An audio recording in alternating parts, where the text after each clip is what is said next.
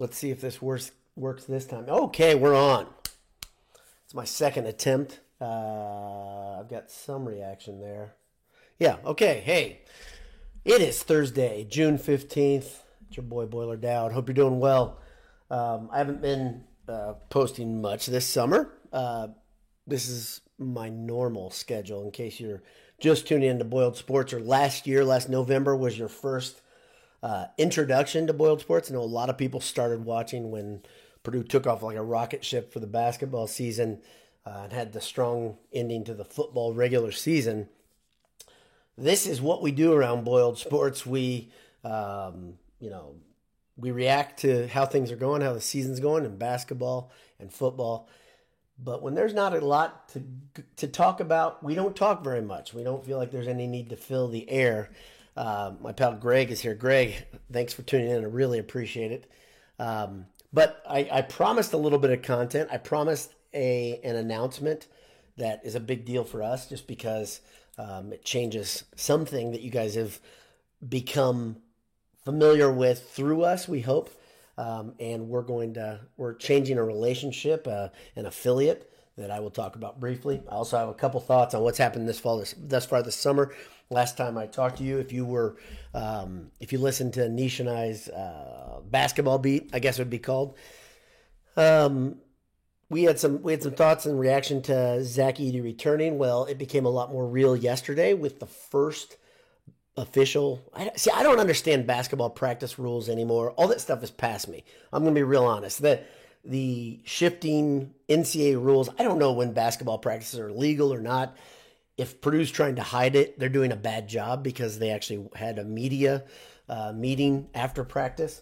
There are a couple things that I found interesting. Number one, a lot of you guys have asked how Will Berg is doing. If you didn't tune into some of those post-practice articles, Will Berg is still recovering from his injury, his surgery from last year. Doing well, shooting around, but he isn't scrimmaging yet. He isn't messing around with the guys on the court.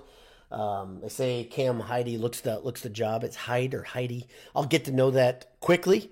I'm a big fan of his potential, of course, as any of you are. If you got to watch Purdue warm up this year, you saw how much of just a freak athlete he is. He's going to be fun to watch. Another guy who athletically will take the top off of defenses, which I think all Purdue fans really wanted to see a bit more of last year, because it was probably the missing piece. Of course, was Roosevelt Colvin's son, Miles. Miles is common knowledge. He's trying out for the under-19 USA basketball team. He made a big cut. I think they started out with 30 or more players in that the USA team. He made it to the final 14. They're going to make one more cut. I think that's any day now. They're going to make that cut. But promising stuff for Miles Colvin. He is not practicing, though, either. Other than that, not a whole lot to report from basketball practice, other than, guess what? Purdue's in the top 3 in America. This is a big deal, because the last time that happened, I think it's happened one time that Purdue was in the top 3 in the preseason. That goes way back to the Three Amigos in 1988. 1988. I know either if it was 87 or 88. I think it's 88. I was young. Things were different. I had lots of hair. I was even shorter than I am now. Some of you have met me, know that I'm not the tallest guy, but it's pretty interesting to be top 3 in the nation. It's something to talk about. That's all the preseason polls are. Remember last year, let's go into Wayback Machine, 1 year ago, Purdue wasn't ranked. Purdue was just out of the top 25, or maybe they were just in the top 25, one of those two. Regardless, they weren't a contender. Then things quickly changed in November. Purdue became a contender in many people's eyes. And then they quit playing basketball in February. Nothing happened in March, so no big deal. Well, at least Purdue quit playing basketball in March. But the end of that season obviously leaves everybody with a sour taste in their mouth. And Purdue, to say that this is the motivator for everybody to come back and be better, I don't think it's that, because I don't think this team actually thought that they deserved to be where they were. It wasn't like an entitled bunch that just kind of said, yeah, of course we're ranked highly. Of course we're the number one seed in America. That's not how it went down. Purdue was just outquicked and outwilled by Fairleigh Dickinson, and it still seems bizarre to say those words. I've talked about many things around that day with my friends and family and with you guys at different times. You saw my thoughts the day it happened. I tried to give you my completely fair take of what I thought of the situation. And since then, I have sobered a bit. I was not, by the way, it was not literally sobered. I was emotionally sobered. And I just don't understand why you wouldn't enjoy Purdue basketball for what it is. Being highly ranked is a fun thing. Having a ton of talent is a fun thing. Having a loaded roster that can, every position goes 2 or 3 deep is an incredible thing. These guys are all Division I, Big Ten type players on the roster. The problem that Purdue has is people said, who's going to transfer, right? And that didn't happen. Purdue stayed stable in the offseason, gathers 1 transfer. In a second, I'll talk about a compare and contrast with the football team. Quite a contrast. But what a culture Purdue basketball has on the good side, meaning you have a bunch of guys that want to be there. I think that's the trick to the whole thing. They used to call that the Butler way at Butler. Barry Collier recoined the term, but it's a real simple thing. Get guys who want to be there. And Painter has guys that, for one reason or another, they believe what he's selling. They understand that he's shooting straight with them. The parents are on board because they say, you know what, this guy's not lying to us. There's so many liars, so many snakes in college basketball and in college sports. And Painter doesn't do that during the recruiting process. He doesn't sell guys a bill of crap. And they stick around because he says, here's the deal. Here's what you need to get better at. Here's what the program needs from you, etc. And it pays off. Pays big dividends in the form of you've got a lot of guys that stick around. You've got guys that develop. And as I said in that basketball beat, I'm super excited to see the young guys have another year under their belt. TKR supposedly is playing the 4 in practice. I guess that's something we could talk about. That's an interesting side note. How does Purdue rotate things next year? How quickly will Wilberg be back to 100% and be ready to go full tilt? His skill set is so different than Zach Edey's. He's much more Euro game, much more facing up to the basket, a lot more slight than Zach. But the last couple days I went and I looked back at some of the next day after Purdue beat somebody or after Zach had a historic type night. And you just think about what Zach Edey's good at and what we know the proven commodity that is Zach Edey versus what we saw in his individual workouts for the NBA. A lot of fans, a lot of media types are saying, do you think Purdue will have Zach as a guy that's facing up at the basket, pick and popping because he showed he could shoot the 3? Does he want to do that? And Zach is very clear. He's not coming back to become a 3-point shooter. He's not coming back to repeat as National Player of the Year. He made that clear to the media. He's coming back because it's a really good option for his life, and he loves playing at Purdue. He also doesn't want that taste in his mouth, as many of these players do, of what happened at the end of the season. Awful end to that season. What a great season it was, and that's the thing. Let's try to keep our wits. Try to understand that season was still freaking good, and try to remember the truth that team came from nowhere and became something quickly. Absolutely. Did they fade? The thing that, yes, they faded, they fizzled, whatever you want to call it. The guys hit freshman walls, the guards did. Whatever you want to say the reason was for the fade, you can say it. The biggest thing is if you can't shoot worth a damn in this era of college basketball, you're going to lose. And Purdue lost because of that. They could not shoot versus Fairleigh Dickinson from deep. It wasn't Zach's fault. That's not Zach's fault. Matt Painter didn't make the adjustments needed. That is Painter's fault. Matt Painter did not adjust the defense. That is Painter's fault. But still, you got to shoot the ball. Somebody's got to execute. And they didn't do it. And so if you look at, for one thing, Purdue gets better at and consistent at shooting. Remember, that wasn't the first time we saw that. they did this over and over. It started in December, they hinted at it. They did it again in late February where they couldn't shoot again, and they paid every single time. Now, if the team can get better at just shooting the ball consistently from deep, not just having Gillis go off every now and again, or one or two of the freshmen just kind of show, oh, wow, he hit a three. No, guys being legitimate threats to hit the three and staying around that 35 to 40% success rate all season. Purdue's a different team, and they're already, by the way, a team that was ranked number 1 for 7 weeks last year, pardon me. So it's good stuff. So those are some intro thoughts there about basketball. Second thing, I want to talk a little bit about football. Like I said, compare and contrast what Purdue's basketball is, the stability of that program, the stability of that culture, how refreshing it is to see that if you're an old guy like me who really thinks, man, I don't know what we're going to see tomorrow in college sports, and you're worried about tomorrow in college sports, and you're worried about how it affects your thoughts, your heart on Purdue basketball, Purdue football as you move forward. I have that same worry. I have that same concern. I've invested a lot of time, obviously, here at Boiled Sports, just in the labor of love of talking about it. I don't know what the game looks like in 5 years. I don't know what NIL and transfers do, and hopefully there's some stability. Hopefully there's, like Paint talked about, a salary cap, contracts. I've talked about that multiple times. A lot of things need to stabilize. The NCAA needs to dissolve because it's a farce of an organization right now, and have a different governing body over the top of it. But a lot of people ask for payment of players. Anish asked for that. And the can is open. The toothpaste is out of the tube, whether you are happy or not with that.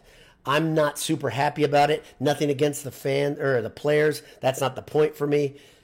My whole thing was I really liked consuming college football and basketball, and I'm very worried about what it looks like in the future. But in the meantime, you deal with what you got. And you got a young football coach, Coach Walters, who really embraces the ideas within this new modern landscape of football. He should, because he's young, he's hungry, he's got a lot of upside, and he's just getting started. And a young, hungry coach might be exactly what the doctor ordered for Purdue football. Tom Dienert talked about the difference in culture already from the Brom regime, and how you'll see Walter sitting around with his phone flipping through TikTok or Instagram with the players, laughing with them, or taking selfies, just jacking around after practice. He's a lot more relational guy. He's younger. Brom's older than me. Brom's in his early 50s.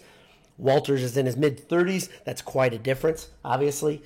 But Dienert said, is this the right way to coach now? I don't know. Nick Saban seems to win a lot, and I guarantee he's not yucking it up with his players flipping through TikTok for damn sure. He still does okay. I can't even see Ryan Day doing that, honestly. Those are two elite coaches with elite programs, and they still win because they have elite talent. Now, Purdue has to figure out how do they bridge the gap between themselves and the truly elite programs as they move forward. Jeff Brom's equalizer was an offense that would move around. At one point, it was an offense filled with trick plays. That kind of went away. Not kind of. It absolutely went away. The Brom administration, the Brom regime, the Brom era ends with a bad taste in your mouth. If you understand what happened academically, there was a lack of attention to what was happening academically with the team. There were guys that were struggling with their grades, struggling making their minimums, and because of that, it forced some transfers. Other guys just chose to leave, which happens. A lot of guys went to Louisville. Shocker, right? I mean, all this stuff left Purdue with one of the biggest attrition rates in college football. In case you didn't know that, Purdue, I think, was second in America after Colorado, Deion Sanders' program, in the transfers out of the program. That stuff hurts unless you have guys that can come in and fill in right away and be good right away and buy into what the coaches are selling right away. Does Purdue have that right now? I don't know. Regardless, you're going to have a lot of moving parts. When you see Purdue take the field in the fall, you're going to see a team that you might not recognize at all. The uniforms will be the same. I don't think Nike's doing anything different with Purdue's uniforms this year. I don't know what Coach Walters, likes as, when it comes to lids. Obviously, Brom really liked the black with the gold P. I think that was his favorite helmet as a coach. and the captains like that look a lot. But Purdue rotated that. But these little things like, what does a coach like? What does he appreciate on the field? Where does he come from? We don't know that. But when you look at the names and the faces on the team, it's going to be a different look. Obviously, Hudson Card's going to make a big difference there. Purdue has a quarterback that a lot of America likes.